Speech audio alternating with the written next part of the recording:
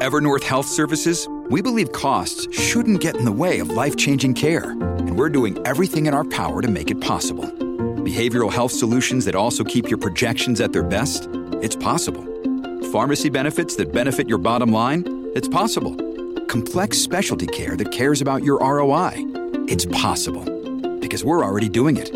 All while saving businesses billions. That's Wonder made possible. Learn more at evernorth.com/wonder.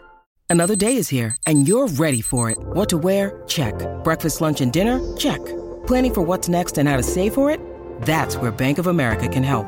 For your financial to-dos, Bank of America has experts ready to help get you closer to your goals. Get started at one of our local financial centers or 24/7 in our mobile banking app. Find a location near you at bankofamerica.com/talktous. What would you like the power to do? Mobile banking requires downloading the app and is only available for select devices. Message and data rates may apply. Bank of America N.A., member FDIC. When you need mealtime inspiration, it's worth shopping Kroger, where you'll find over 30,000 mouth-watering choices that excite your inner foodie. And no matter what tasty choice you make, you'll enjoy our everyday low prices, plus extra ways to save, like digital coupons worth over $600 each week. You can also save up to $1 off per gallon at the pump with fuel points. More savings and more inspiring flavors make shopping Kroger worth it every time. Kroger, fresh for everyone. Fuel restrictions apply. Welcome to the New Books Network. Hello, everybody, and welcome back to New Books in Environmental Studies, a podcast channel on the New Books Network. I'm Mohammed Gamaldeen, the host of the channel. Today, we'll be talking to Dr. Arnab Dey about his book, Tea Environments and Plantation Culture, Imperial Disarray in Eastern India. Dr. Arnab Dey is Associate Professor of History at the State University of New York at Binghamton, and a visiting scholar at the South Asia Program, Marianity Center for International Studies at Cornell University. He completed his PhD in History and South Asian Languages and Civilizations at the University of Chicago and works on the intersections of labor, social, and environmental histories. Dr. Dey has held fellowships from the Andrew Mellon Foundation, the Nicholson Center for British Studies at the University of Chicago, and the Rachel Carson Center for Environment and Society, LMU Munich, among others. Dr. Arnab Dey, welcome to the show. Thank you. It's a pleasure to be with you. Pleasure's all mine. Arnab, I wonder if you could begin the interview by telling us a bit about yourself.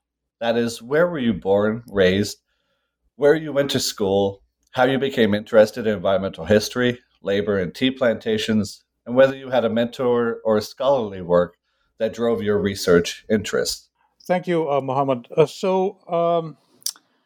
I did grow up in Assam, the northeastern state sandwiched between Tibet, China in the northern part, as well as Bangladesh and Myanmar to the south and the southeast. My parents were both academics in the capital of the state of Assam called Guwahati. That is where I did my earliest schooling. And then I went to New Delhi, the capital of India, as everybody knows, to complete my bachelor's and first master's and MPhil. I did my bachelor's, interestingly, not in history, but in literature. As with my first master's and MPhil, they were all in English literature at St. Stephen's College. So in a sense, to answer your question, I obviously did not come predetermined to write this history of tea in British India in the northeastern part of the subcontinent. But I was familiar, intimately perhaps, subconsciously perhaps, through familial connections perhaps, with the setting, historical, emotive, intellectual, personal, of this commodity, even as I began my undergraduate education in New Delhi. So from Delhi, I got in touch with Professor Dipesh Chakrabarty, who some of our listeners would know for his work on post-colonial theory, on labor, forms of colonial knowledge, and most recently of history in the Anthropocene and climate change. So I got in touch with Dipesh around, I would say, 2002, and started discussing a probable project on the social history of these plantations. And I will talk more as we go along. Some of my earliest conversations with Dipesh was not about what I wrote in this book that we are discussing today, but about a different kind of anthropological study of the so-called quote unquote tribal quote unquote autochthon groups who were brought in by British and European planters to Assam from other parts of India for these commodity, for these cash crop commodities. So that was an early project that I actually came to the University of Chicago with, as happens with graduate work. It evolved, but labor, since you mentioned very graciously my research intersections, since labor was always at the center of this project, it never really went away. What happened at the University of Chicago, where I completed my doctoral in history and South Asian languages and civilizations, is that this project became, it got amplified into including things that other scholars and generations of historians had somehow elided in looking at this commodity. So, anyhow, to answer your question, University of Delhi, St. Stephen's College, bachelor's, master's, MPhil, PhD, University of Chicago, and from there I joined SUNY Binghamton in the history department in 2012, and I have been there since. Live in Ithaca, as you said. I have a visiting appointment at Cornell, the South Asia program, and that's where I am. Very good. Thank you for that introduction. How did you come to write tea environments and plantation culture? Yes, thank you for that question. So let me then get into a little more substance about this work, and we can dissect it as we go along. So, for any student of modern South Asian history, if not South Asian history in its entirety, which, as many of our listeners and you might know, is quite vast and it's quite dense, and it ranges for a very long period of time. So, for any student of South Asian history, labor is a central theme, or it's a central sort of field of research. And there are multiple reasons for that.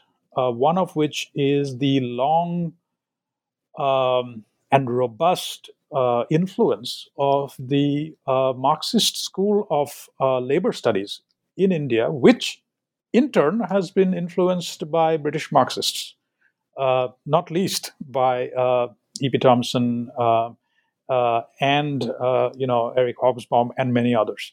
So I was very familiar with that particular genre of history. I was very much exposed to that branch of Indian history and Indian history writing and thinking even before I came to the University of Chicago. I mean, E.P. Thompson and his monumental work on the English working classes was always on my desk in New Delhi. So, in a sense, labor was very much something that I was going to work on, and that is really something that this project was initially about. It was going to be about the penal indentured system that this particular plantation form in eastern India was known for. It was in form and structure distinct from other tea plantations within the subcontinent, coffee plantations in Ceylon, now Sri Lanka. It was distinct because of its use of this penal indentured system. So I was definitely going to write about that, and that was really this project for a very long period of time. I would say almost up to until the end of my graduate school. But I reached towards the end of my graduate sort of career and investment with this history. I reached what I can only describe as an intellectual cul-de-sac. And why do I call it a cul-de-sac? I call it a cul-de-sac, and I've written about this in my introduction. I call it a sort of a dead end because generations of scholars, uh, starting from Ranajit Dasgupta and all of the others, have repeatedly stressed on the material relations of production in this particular tea plantation form in Assam, in eastern India, uh, as well as work and labor systems in colonial South Asia in general. So there is already a very robust scholarship and existing field of knowledge about forms of labor, systems of indenture, uh, work rhythms, terms of contract, wages, labor unrest, desertions, etc. In other words, to summarize, I was not being able to find anything new to say, if I am absolutely honest with you, because we were going round and round in circles. We were talking. It was almost like an intellectual circumlocution. Why was this particular form of commodity production oppressive? Because of its penal indentured system. Why was penal indentured system necessary? Because Assam was a frontier. It was a back of beyond. Why is that necessary? Because tea was an important item of trade and commerce for the British Empire after the Second Opium War.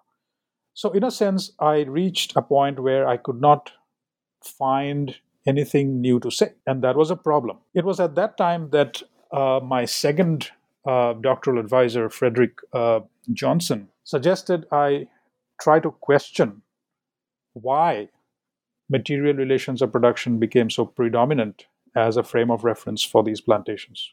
Was there nothing else to these plantations?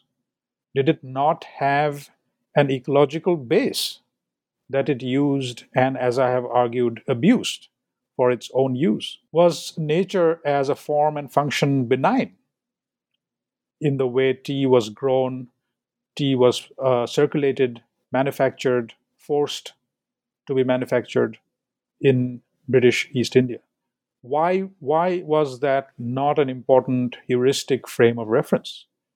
Could I do something about it? Could I look into these connections between text and context? The text being the form of these commodity production, the context being the environment in which it was grown. Were there no connections between labor use and abuse and natural manipulation? So these are some of these questions. Interestingly, these questions came about almost towards the tail end of my graduate career, by which time I had received a job offer. And this is really, this project really took off towards the end of my, graduate career in Chicago over these last, I would say, about 5-6 years. So this is where this is why I wrote this book. This is why the title says Tea Environments and Plantation Culture. Culture, not something essential. It is not something it's not something that means primordial. I have explained this in the introduction. It means the setting. It means the kind of work that this particular commodity form took. It means an entire culture of commerce that this particular plantation form utilized, used, and abused for its own ends. I hope that answers your question a little bit. I spoke for quite a long time. No, very fascinating. Thank you for that. And we'll probably trace back to some of the points you brought up in that answer. Now, Arnab, I was hoping you could paint a picture for our listeners about the natural environment, human settlement, and pests that make up the landscape of your case study on the tea plantations in Assam. Mm-hmm. Yeah, sure. Thanks. So, I'll try to paint the picture. As some of our listeners may know, this particular plant, Camellia sinensis, has a storied history. This plant was actually in use, and I'm speaking from evidentiary history, not from a figment of my imagination. There is evidence, however tenuous, that this particular plant was consumed by, again, quote unquote, autochthon or tribal, quote unquote, groups in northeastern part of India, which by extension had connections with its use in Yunnan and China. So the landscape that we are talking about, landscape both metaphorically and literally, was already awash with these plants growing in abandon before the British Empire took over. And they did not obviously take this over, overnight. There was a process. It was through several decades of experimentation, and that's really what I talk about in my book.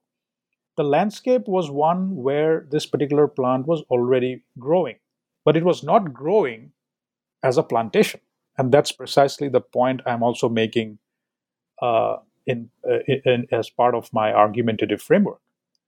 These plants were not growing as neatly grown and manicured monocultures. So the landscape that we now know as showcasing plantations, whether they be coffee, tea, rubber, tobacco, etc., are, in a sense, cosmetic. They're manufactured. There's a hand of humans involved. So the British took over this particular part of the colony, systematically encouraged speculators, British capitalists, entrepreneurs, to come and, quote unquote, improve this particular part of the land, which was always and continues in some way to be seen as wild, unruly, a frontier in all senses of the term. So the landscape is one that was manufactured.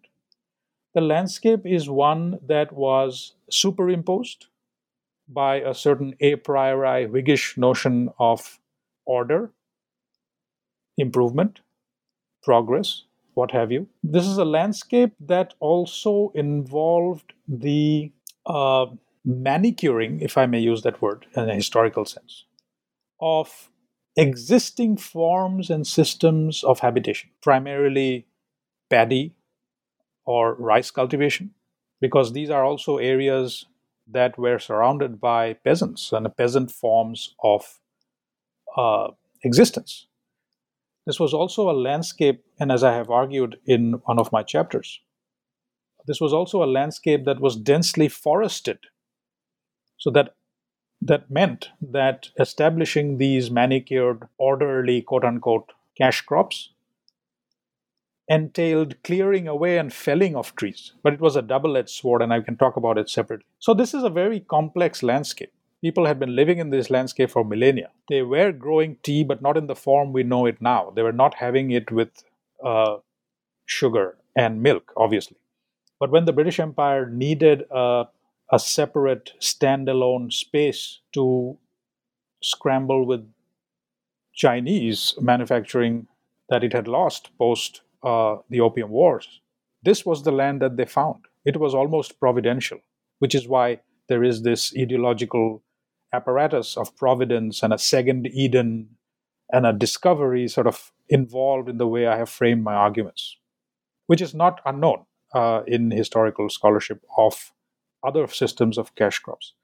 So I don't know if that answers your question, Mohammed, but this is a landscape that had people living in them. This is landscapes where villagers tilled their crops, paddy was grown. This is also a hilly area which had its own natural systems of drainage, which had to be artificially imposed upon.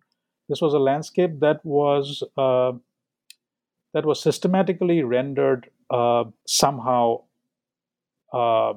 sort of grid-like because of the need to amplify the growth of tea for export during the British Empire. It continues to be that way. Thank you for that.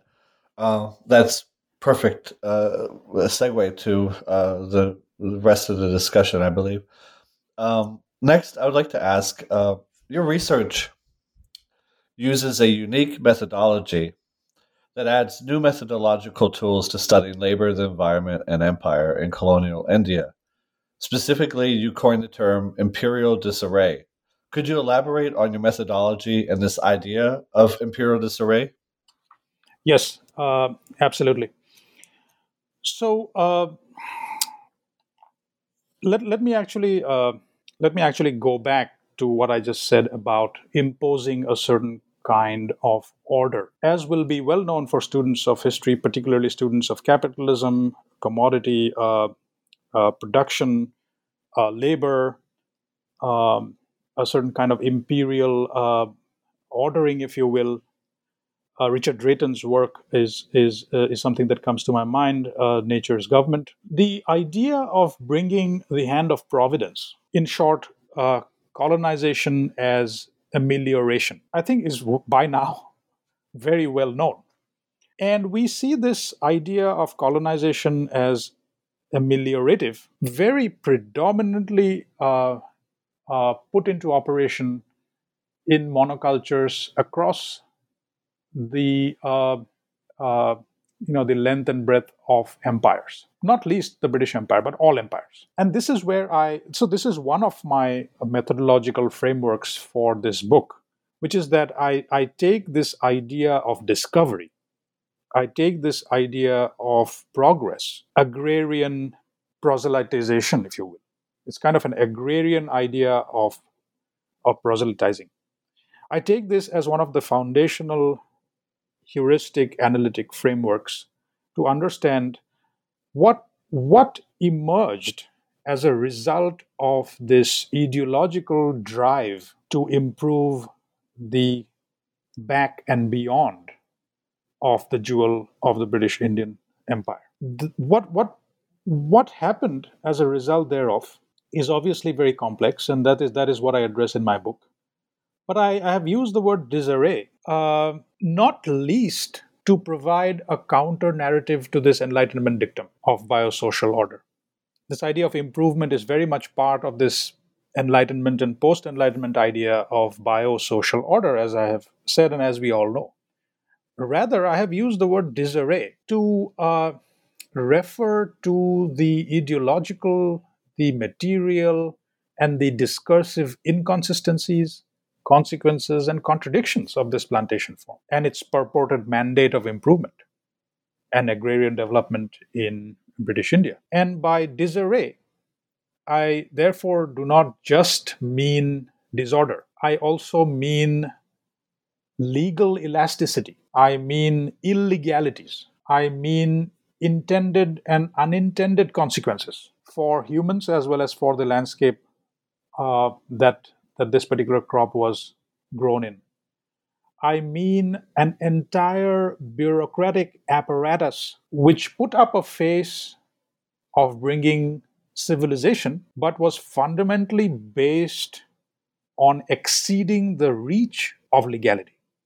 In other words, there is an almost oxymoronic idea to disarray here. In a sense, I have basically argued that this particular commodity form needed, I'm not validating, that's my argument. I have argued that this particular commodity form needed illegality to put its facade of legality into operation. That too, for me, is disarray. So in a sense, it's both. It's disarray in an obvious sense. There is disorder. I have argued, I have shown how these plantation forms launched an entire an entire wave of non-native invasive species, which still remains in the landscapes and lives of people in this part of the subcontinent. I have argued how, in the interest of profits, the tea enterprise actually exceeded the bounds of bodily capacity of laborers, which in turn led to vast mortality and disease, malaria, black fever, cholera being just three, which in turn was utilized to prop up an illegal recruiting system, which in turn led to the passage of a series of labor acts, which in turn was mostly followed in its breach. So, in a sense, it's a never-ending cycle of trying to balance this facade and a face of a civilizing mission, while also utilizing everything but bounds of legality to put it into operation, with the singular idea of generating profits. So it's in that duality that disarray exists. It refers to things that are expedient, it refers to things that are illegal, it refers to things that were introduced, pests and disease. It refers to legal elasticity and bending of rules to make way for this tea enterprise. So it's an entire apparatus of operation that I have called disarray in this book. So it does not just simply refer to uh, something that is messy or unruly. I wonder if Thank you. that helps. Yeah. Yes, that helps a lot, and I think that points to some of the questions that I'll have later, in particular related around the debates around legality Yeah. that appear. So, if I may, in chapter 1, you lay out for the reader the journey of the tea plant in Assam. Could you detail the imperial project to find the so-called right type of tea? Also, I'd love if you could speak about how choices on where to plant the tea physically or literally may have also affected the final outcome. Yes, thank you. So the first chapter is really an overview of well-known histories of tea plantations across the imperial divide, not least in India. I was trying to give a context uh, as to how and why, as you ask, Assam in northeastern India became this kind of the jewel in the crown, because this was the mainstay for the British Empire's tea production for a very long time. It remains one of the major exporters of black tea, of very fine quality black tea right now. So the context is not very difficult to understand. The context is the Opium War, and for the British and for our purposes, that is, having lost one of the mainstays of tea production because of the Opium War, the British Empire was really at odds. There was a scramble to find, as it were, kind of a standalone, perhaps independent source of revenue for this commodity, which by then had already started becoming hot property in the metropolis, and was soon going to also make inroads in North America. But that's a separate story. And along with this sort of strategic need to find a standalone, independent location for its own prized product, there was another reason as to why Assam was chosen. And this goes to your question about suitability. For a very long time after the sort of formal annexation of Assam into the British Empire in 1826, for a very long period thereafter, I would say between 1826 and all the way up to 1850, there were continual experiments made to figure out whether tea that was found growing wild in Assam was indigenous and by extension could therefore be claimed as a unique product of the British Empire, or if that wildly growing plant was an already grafted product of its Chinese cousin that we all know existed by this time for a very long period. So there was this long period of horticultural, bureaucratic, ideological, you could even, I have argued, partly ethno-racial debate between tea planters, tea entrepreneurs, botanists, horticulturalists, scientists back in London and in Calcutta, the capital of the British Indian Empire in 1911, regarding the status of this plant. And as I have argued in this book, tea has always been, and was particularly during the colonial period, a highly political plant. So there was a long debate about the status of this plant, primarily around the question of whether it was a hybrid or whether it was a unique standalone species. The latter was what came to hold sway from around the 1850s after several years of uh, botanical, horticultural experimentation. So this was the context. The Opium War was the immediate geostrategic, if you will, context as to why this location was providential or was seen as providential. I mean, it was a gift in the lap of the empire, to be able to find, as they used to call it, gold in the wilds of Assam. It was no less than gold. But there is another substratum to that context, to that geostrategic context, and that is this idea that we need to figure out whether this is a hybrid of the Chinese plant or if this is a unique standalone botanical variety. And around the 1850s, obviously these dates are not precise, as we know, there was a general consensus that the tea that was found growing wild, quote unquote, and was then civilized, quote unquote, using quote unquote advanced methods of commodity production, monoculture cash crop commodity production. There was a consensus around the 1850s that this is actually a standalone variety and not a hybrid. I think it is after that point, around 1850s, that the scramble of speculators, land grabbers, planters, and soon an entire cadre of scientists, entomologists, botanists, horticulturalists, surgeons of the East India Company and thereafter the British Indian Empire would ensue. It's only after the 1850s that the scramble for Assam, if I were to use that rather anachronistic phrase, ensues. The period before that, particularly between the time of Assam's formal annexation in 1826, to repeat what I said, and 1850s, is really a period of experimentation. I wonder if that answers your question, Mohammed. Oh, yes. It definitely answers the question. And thank you for going into details some of that, the creation of this monoculture in the 1850s. The next question relates to chapter 2.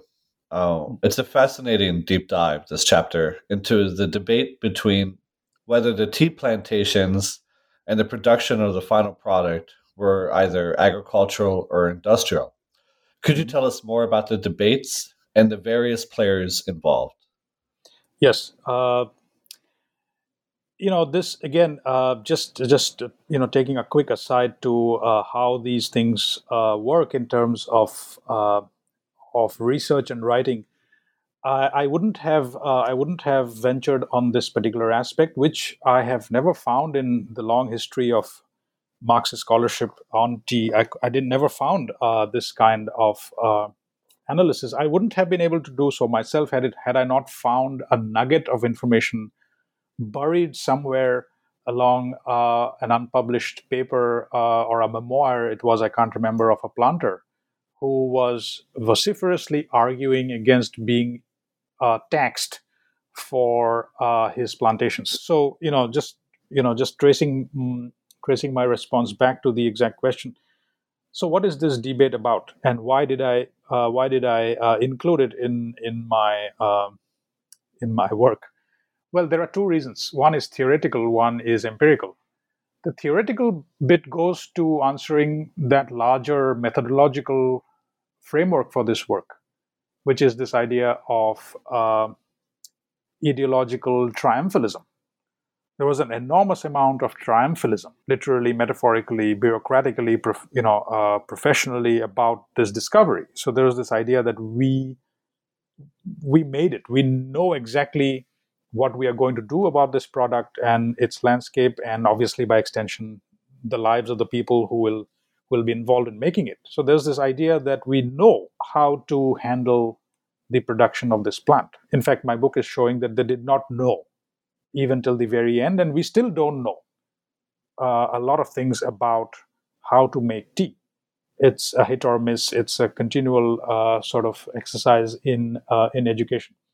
Anyhow, so what is the debate about? So one of the idea behind this chapter, titled "Agriculture or Manufacture," as you said, is about whether this particular enterprise was an agrarian venture or was it an industrial one. So while theoretically speaking, I wanted to show through this debate, which raged for almost half a century. On the one side, I wanted to show that nothing was settled as far as this particular commodity form, this monoculture commodity form, was concerned. There was continual debate between all major stakeholders of this enterprise. And obviously, local indigenous stakeholders come at the very bottom of that rung, if at all. So who are these stakeholders? Well, first, primarily the tea brokering houses in London and in Calcutta. There are local agency houses who were the intermediaries between the big brokerage firms. These local agency houses were primarily housed in Calcutta. There was the Indian Tea Association, the ITA, as I have referred throughout my work. The Indian Tea Association had two offices, one in London, one in Calcutta, and an extension in Assam. Another stakeholder were obviously the planters. A fifth or a fourth stakeholder were local intermediaries, primarily the labor recruiters. So at every level of this operation, there were vociferous and never really settled debate as to whether this particular enterprise should be taxed under the income tax regulations or not. Because, as I have shown in chapter 2, purely agrarian ventures were kept outside of the income tax, and that has partially to do with with all kinds of reasons, not least because of the idea of a double impost in agrarian ventures. So, the idea is that the idea of this chapter was to show that at every step of this, or at every level of this plantation's operation, there was an unsettled question as to what this particular enterprise should be categorized as. Should it be categorized as agrarian or should it be categorized as industrial?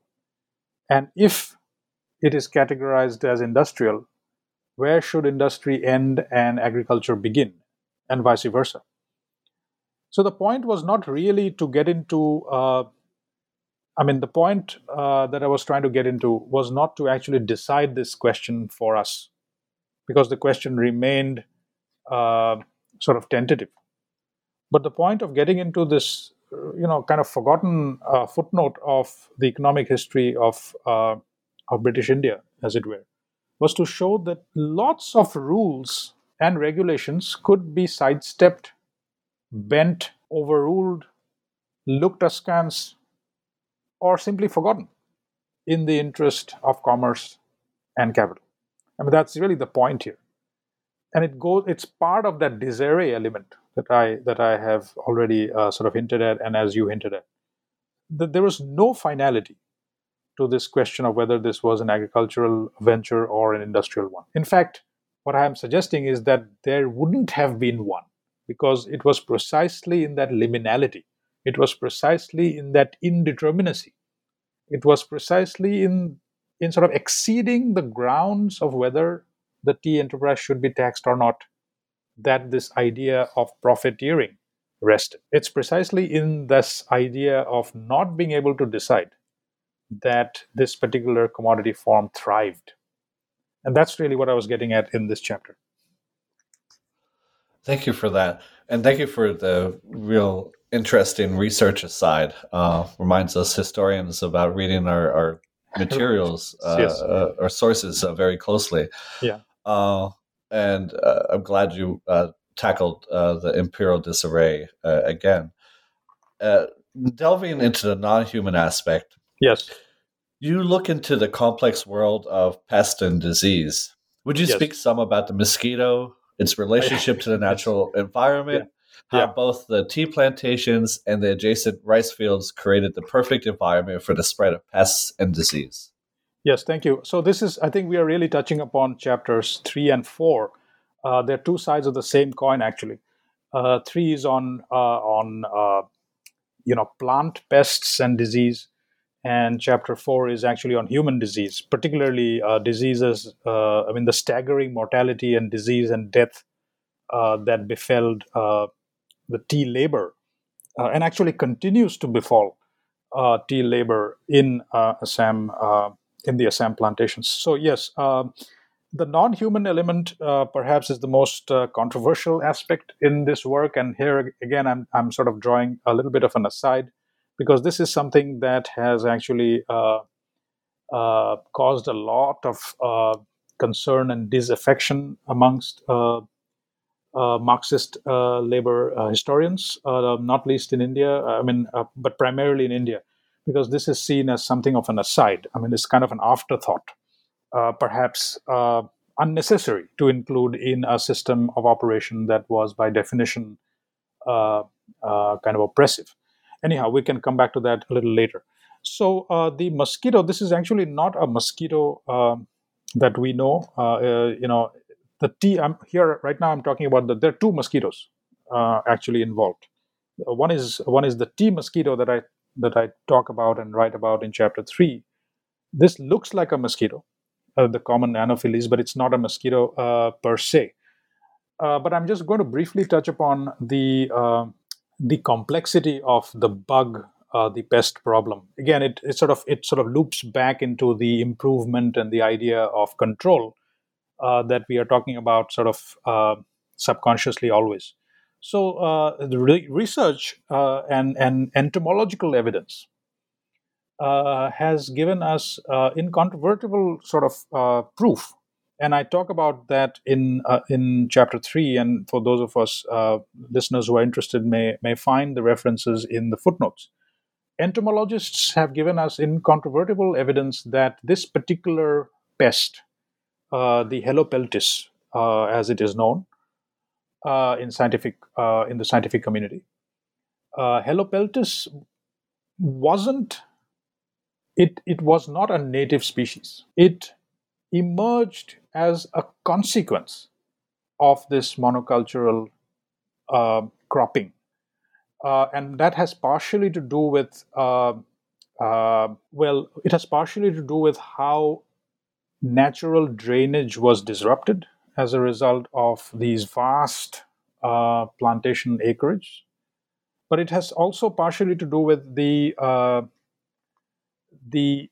botanical quality and the olfactory accrescence of the tea leaf itself. In other words, to put it simply, Helopeltis is actually drawn to the smell of the tea leaf.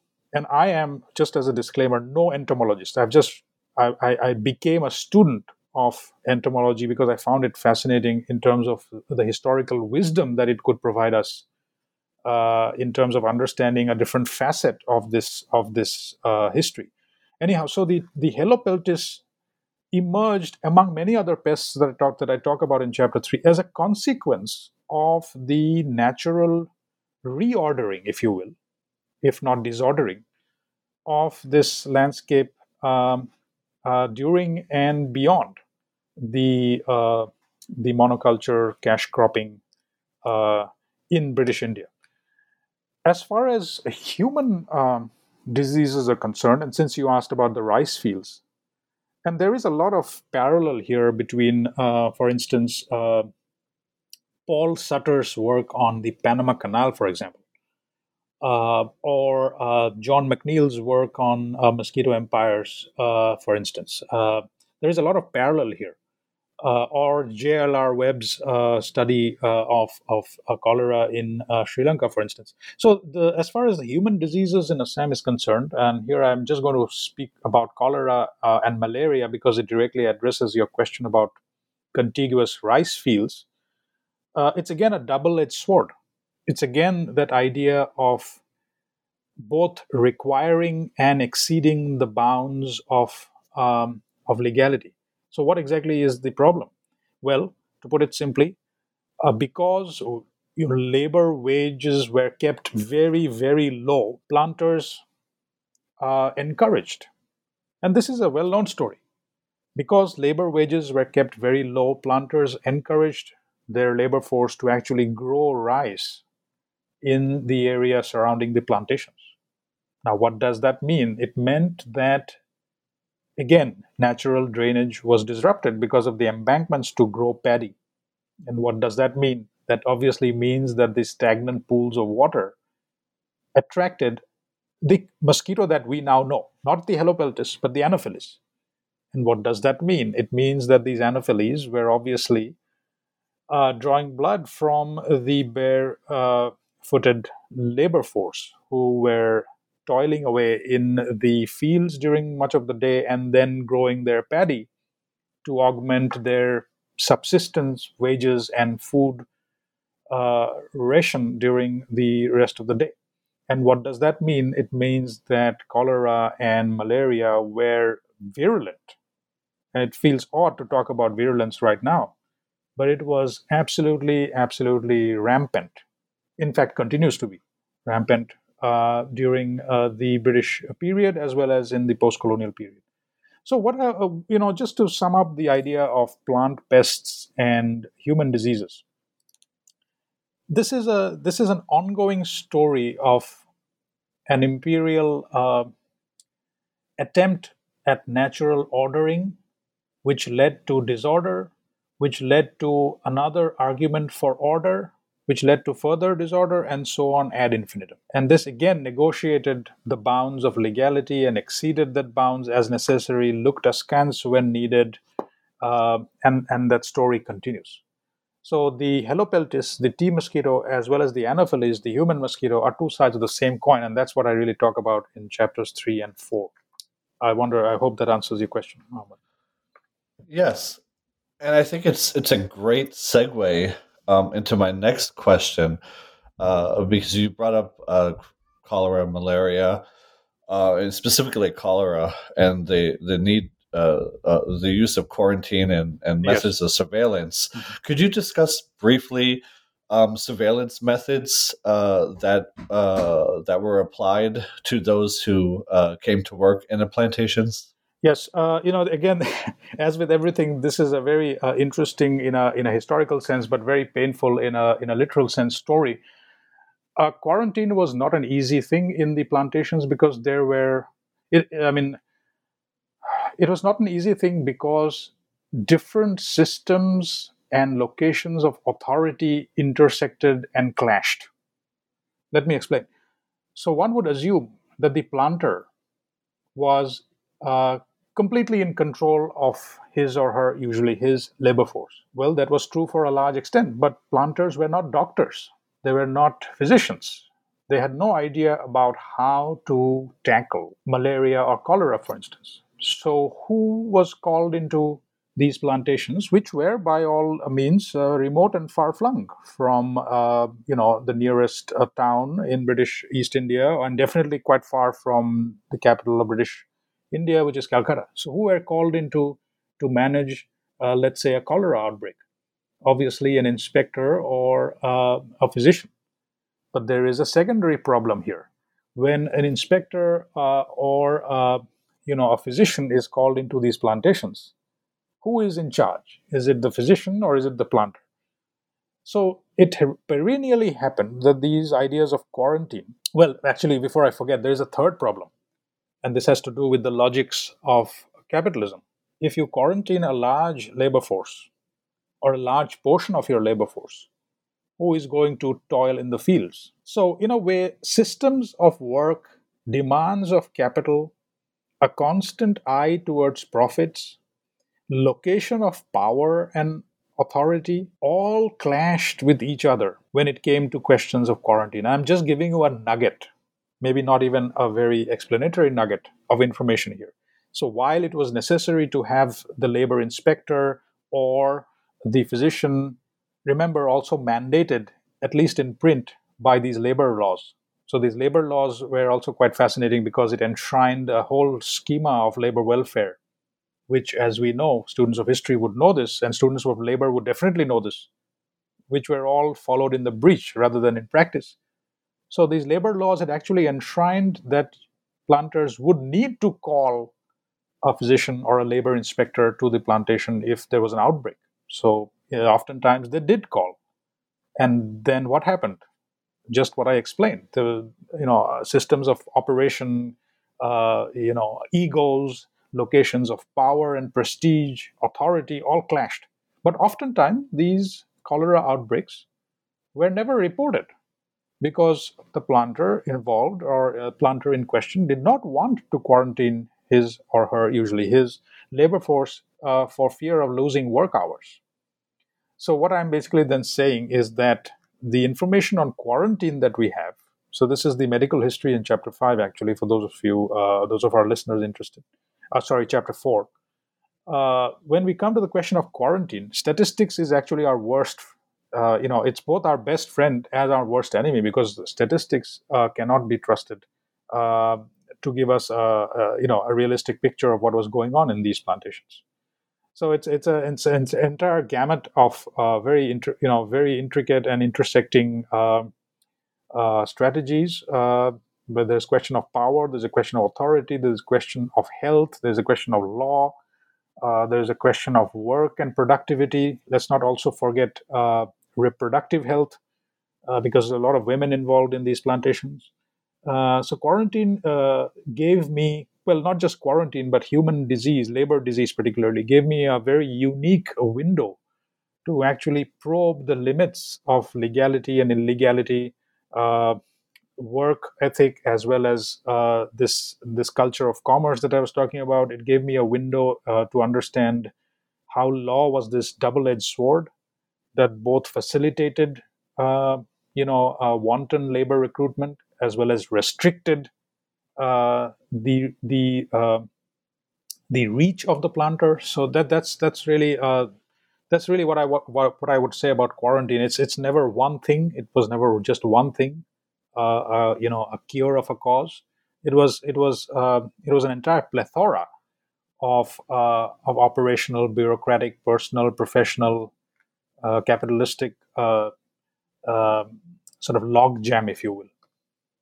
Sorry, I kind of digressed a little bit. No, thank you. Appreciate the digressions.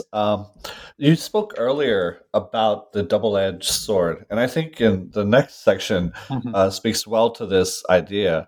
Now, the movement of tea to the imperial center required tea boxes, as you explained. Yeah. Boxes which were made of wood harvested in India, in Assam. Yet this is just part of the reasoning behind the growth of forest conservancy. Could you explain to our listeners about the Forest Department, Conservancy, and the economics of tea and lumber? Yes. So I did, as will be evident to those who eventually pick up my book.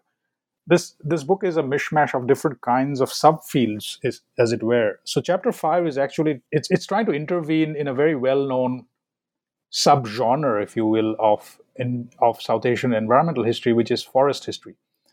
Let me try to provide a more succinct answer to your question. So, as I said in an earlier response, these lands where tea was grown were covered with very dense forests.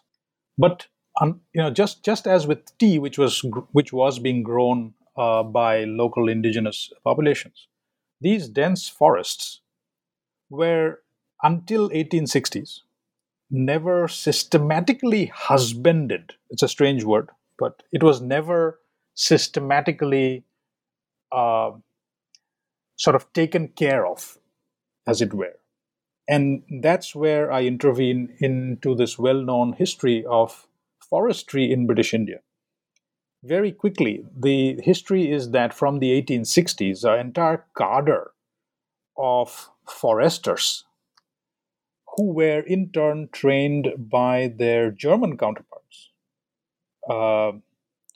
came to India to actually establish an Indian Forest Service, and it still remains, as we know. What was the task?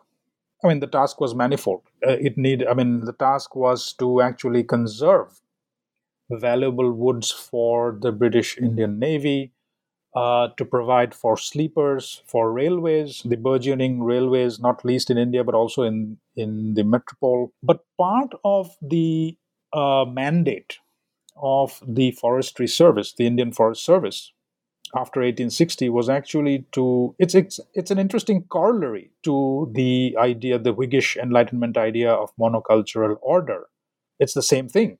Part of the mandate of the Forestry Department was actually to husband, to take care of, to manicure, quote unquote, to conserve, and to render these wild jungles, this word used in the Indian context, South Asian context, to render the jungle into some kind of manageable order. I mean, that's the story behind. I mean, in a sense, it's a very simplified version, but this is the story of why the Indian Forest Service was sent as an official arm of the British Indian Empire. So, what's the story that I tell in Chapter 5, which is titled Conservation of Commerce with a question mark? It's a very interesting clash of two major resource stakeholders in the eastern fringes of the British Indian Empire. And what is the clash? The clash is that the tea enterprise needed forests for its own use, but the Forestry Department also needed forests for its own use. So it's a clash of two different logics of capitalist expropriation and exploitation, if you will. So the tea enterprise needed forests, as you said, Muhammad, for its tea boxes. It needed forests for shade. It needed forests for lumber, for its factories, for sleepers, these planks that were put under railway lines. So forests is actually a valuable resource that has to be protected. But it was also felled. It was also cut down. But the Forestry Department was not happy about the wanton cutting away of this, its only resource that it was mandated to take care of by planters and tea entrepreneurs. Now, here comes a third complication. The Forestry Department had no customers in the eastern fringes of the British Indian Empire except for the tea enterprise. So, if I'm making sense, there are three things going on at the same time that I talk about in Chapter 5. One is an ideological mandate to conserve forests. That's the mandate of the Indian Forestry Department. The second problem here is that the tea enterprise, which is also a major and a valuable and a kind of a chosen arm of a British capitalist expansion, needed forests both for its own use as well as to fell, to basically open up new clearings for new plantation areas, which in turn riled up the Forestry Department because this is exactly the opposite of what it was sent to do. Thirdly, the Forest Department needed a customer for its own lumber and woods that it would husband and occasionally also sell. And who was the customer in these eastern fringes? Who was the main customer? There were very few customers. The main customer was the tea enterprise. So this then, and this is what I show, led to a very uneasy bending of forestry rules, particularly for the precise purpose of accommodating and creating elastic pathways for the Forestry Department on the one hand, and the tea enterprise on the other hand, to somehow manage and adjust its somehow incompatible ideological, bureaucratic, and economic ambitions.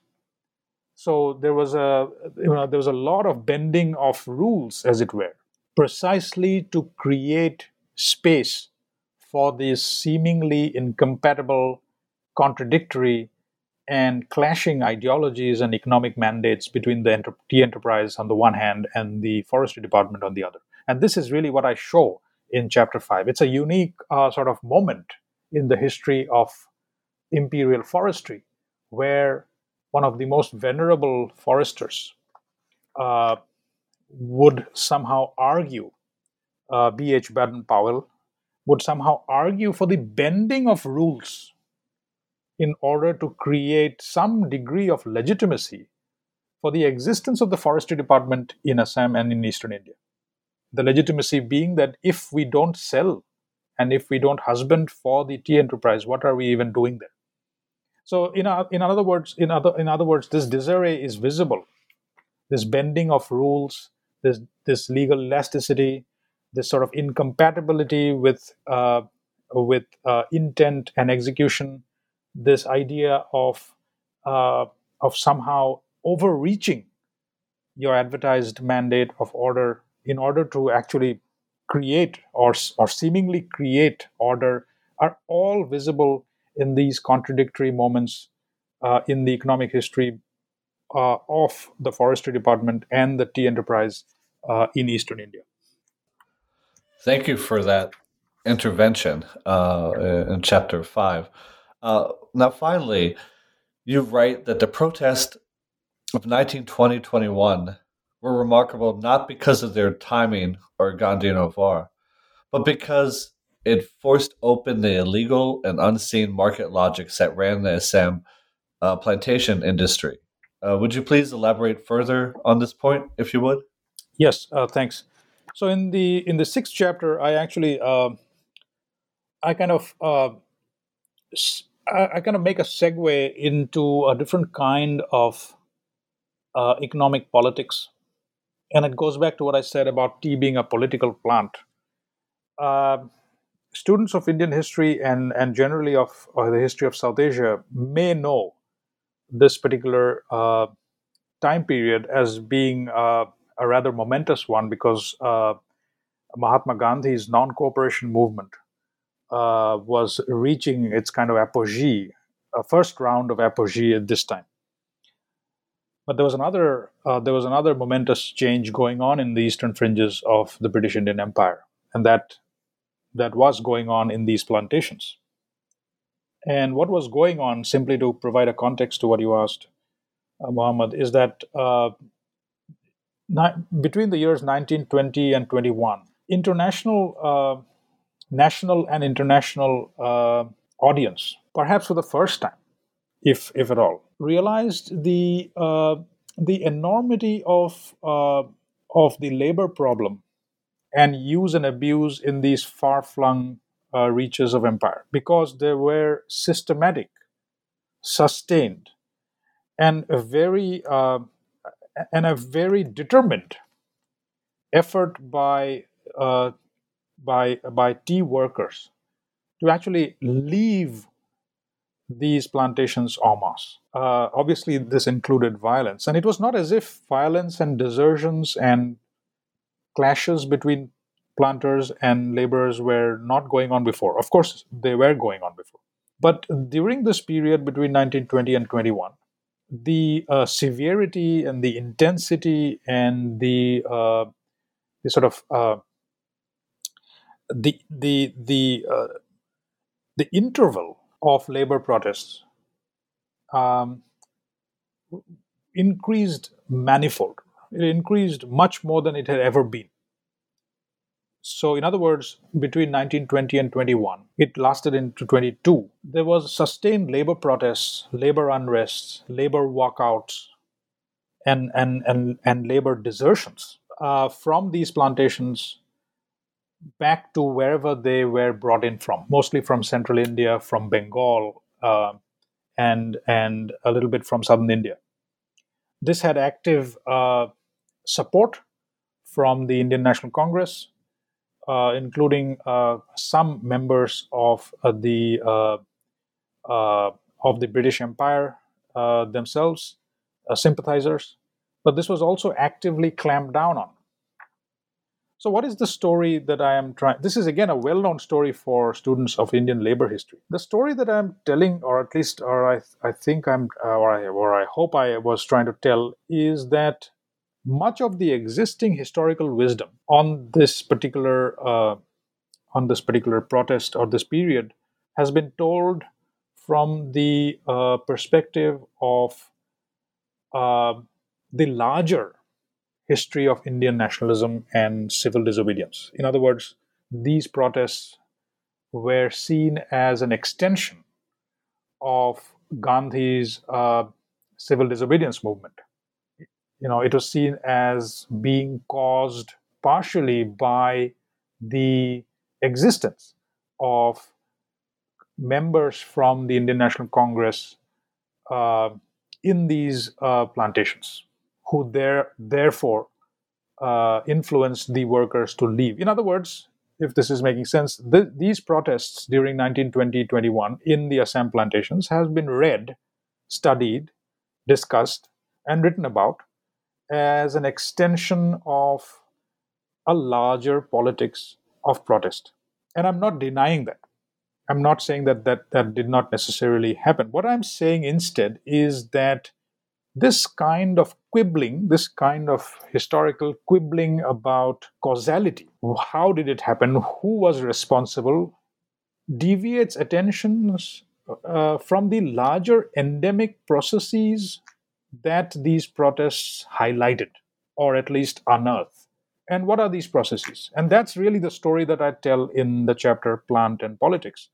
The unseen and kind of hidden, almost sort of surreptitious politics that these protests, at least to me as a historian, unearth, is not just that these were extensions of a Gandhian politics of civil disobedience. It unearthed a very insidious nexus between legality and illegality that I have been talking about throughout this book. But it is here in this chapter that, using economic data, among other evidence, including unpublished classified correspondence between police and labor contractors, etc., I show that these protests were actually precipitated by a simmering discontent, amongst labor, amongst tree workers, of just how much had been overstepped in terms of wages, in terms of food promised or otherwise, in terms of hours of work, in terms of quantum of work, in terms of who would be classified as a worker receiving a particular wage. So, in a sense, these protests brought to the surface an entire, including disease, disease environments. So these protests actually precipitated, as well as were precipitated by, almost half a century of discontent with this kind of an illegal operation that these plantations are effectively, characterized by. There were obviously, questions of mortality. There were questions of wages. There were questions of denying reproductive, health measures. So what I'm basically trying to suggest in this particular chapter is that if we bring together the plant on the one side and the plantation on the other, if you bring the ecological and the social together, using these sustained protests as the crux, you would see two sides of the same coin, which is that these plantations were primarily run through an elaborate facade of illegalities. A facade of illegalities masquerading as biosocial order or improvement, if you will. So, in a sense, I'm trying to move away from this sort of historical wisdom that have looked at these protests primarily through a debate on causality. Who caused it? Why did it happen? I'm trying to say that the why and the who is actually deviating attention from the why it happened, in a sense. And the why it happened is not merely because somebody told these people to protest and walk away. It primarily happened, as I'm arguing, because there was a simmering discontent which sort of boiled over of the vast apparatus of illegality or illegalities at all levels that characterized this particular plantation form since its inception almost in the 1840s. Thank you for that.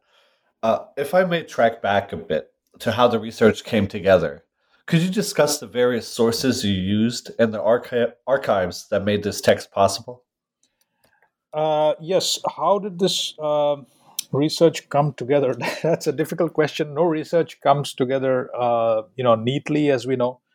But there was one driving, kind of question that I was always thinking about, and that is, to go back to what I just said. How do I bring the ecological dimension of monoculture plantations with its social? How do I actually blend them while keeping a labor central? And this is where I was. I mean, this is kind of my driving principle. This was my driving principle for this work, because I do address questions of bodily violence that are not merely visceral.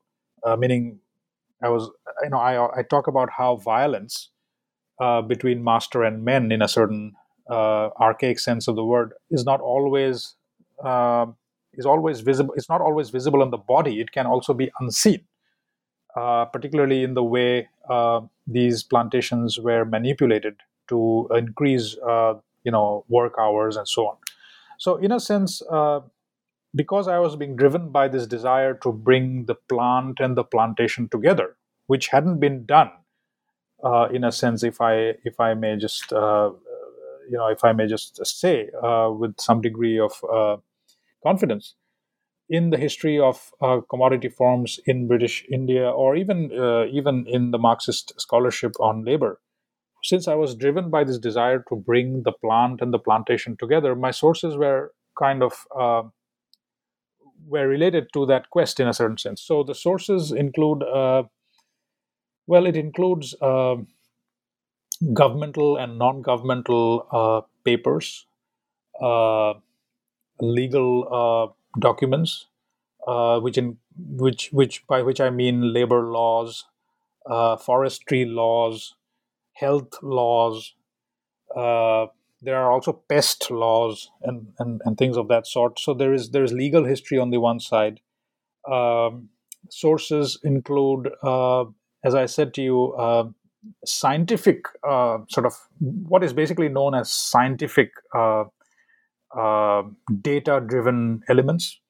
As I said, I'm not an entomologist. I'm not a scientist by any stretch of the imagination or otherwise. I've been a humanist right from my bachelor's, but I did find some merit in trying to tease out the historical wisdom of that kind of body of scholarship. So I did look into a lot of medical literature, kind of entomological literature, chemical sort of studies on tea and things of that kind. Then there were very traditional sources, for instance, labor histories, planter memoirs in Cambridge, in India, in Assam. That is, I also found sources in newspapers of the time. Um, but a large bulk of my sources were actually from Assam, from the Assam State Archives in the capital city of Guwahati, as well as unpublished provincial archives in two provincial towns or cities, we may call them, Jorhat and Dibrugarh in Upper Assam, which is actually where much of this tea was grown. And this is again a quick aside. I was involved in the archival restructuring process in 2018 to 2020. I sort of overlapped with some of my research as well during this period. So I looked at sources in the provincial archives of Assam, national archives in New Delhi, and then there was this whole, obviously, as all historians would know, an entire sort of a gamut of secondary sources, both published as well as unpublished, between the 18th, 19th, and 20th centuries. Thank you. Well, Arnab, I think we've taken up a lot of your time. If I may ask, what are you working on now? Right. Yeah, it's a difficult question given the constraints we are under. But thank you for your time. First of all, Muhammad, it's been a pleasure. I actually launched kind of two projects, but I must be honest and say that it hasn't gone anywhere, primarily because of my inability to travel and visit archives, as I'm sure everybody also knows and is in is facing. So it's not unique to me per se. So one of the projects was actually about. It's kind of an extension of this project, but it's also a little more. It's a little broader than this. It's kind of a little more, perhaps is a little more ambitious. I'm not sure if if it will eventually see the light of the day. But it was on environmental law in the British Empire, primarily South Asia. In a sense, I was trying to, or I was driven to it by trying to understand the transition from resource to right. In other words, how did this transition happen from certain spaces? Think of water, for instance, being a collective resource to it suddenly being carved out as a matter of right, whether it is imperial right or right of the state or right of a particular municipality. How did that transition happen? Through what processes? So that's really one of my projects that I started looking at in I would say in the middle of 2019, and sort of is simmering still. It's a long way from being formalized. The other was in trying to actually understand the relationship between nature and work in British India. Again, I would not be able to elaborate, not because I don't want to, but because the headway into that has been sort of severely disrupted, if you will. But that's where I am at right now. I know those sound like great projects, and look forward to seeing more from you. I want to encourage all our readers to grab a copy of Tea Environments and Plantation Culture. And I want to thank you for being on the show today. I really enjoyed it. Take care. Thank you for your time, Mohammed. Thanks.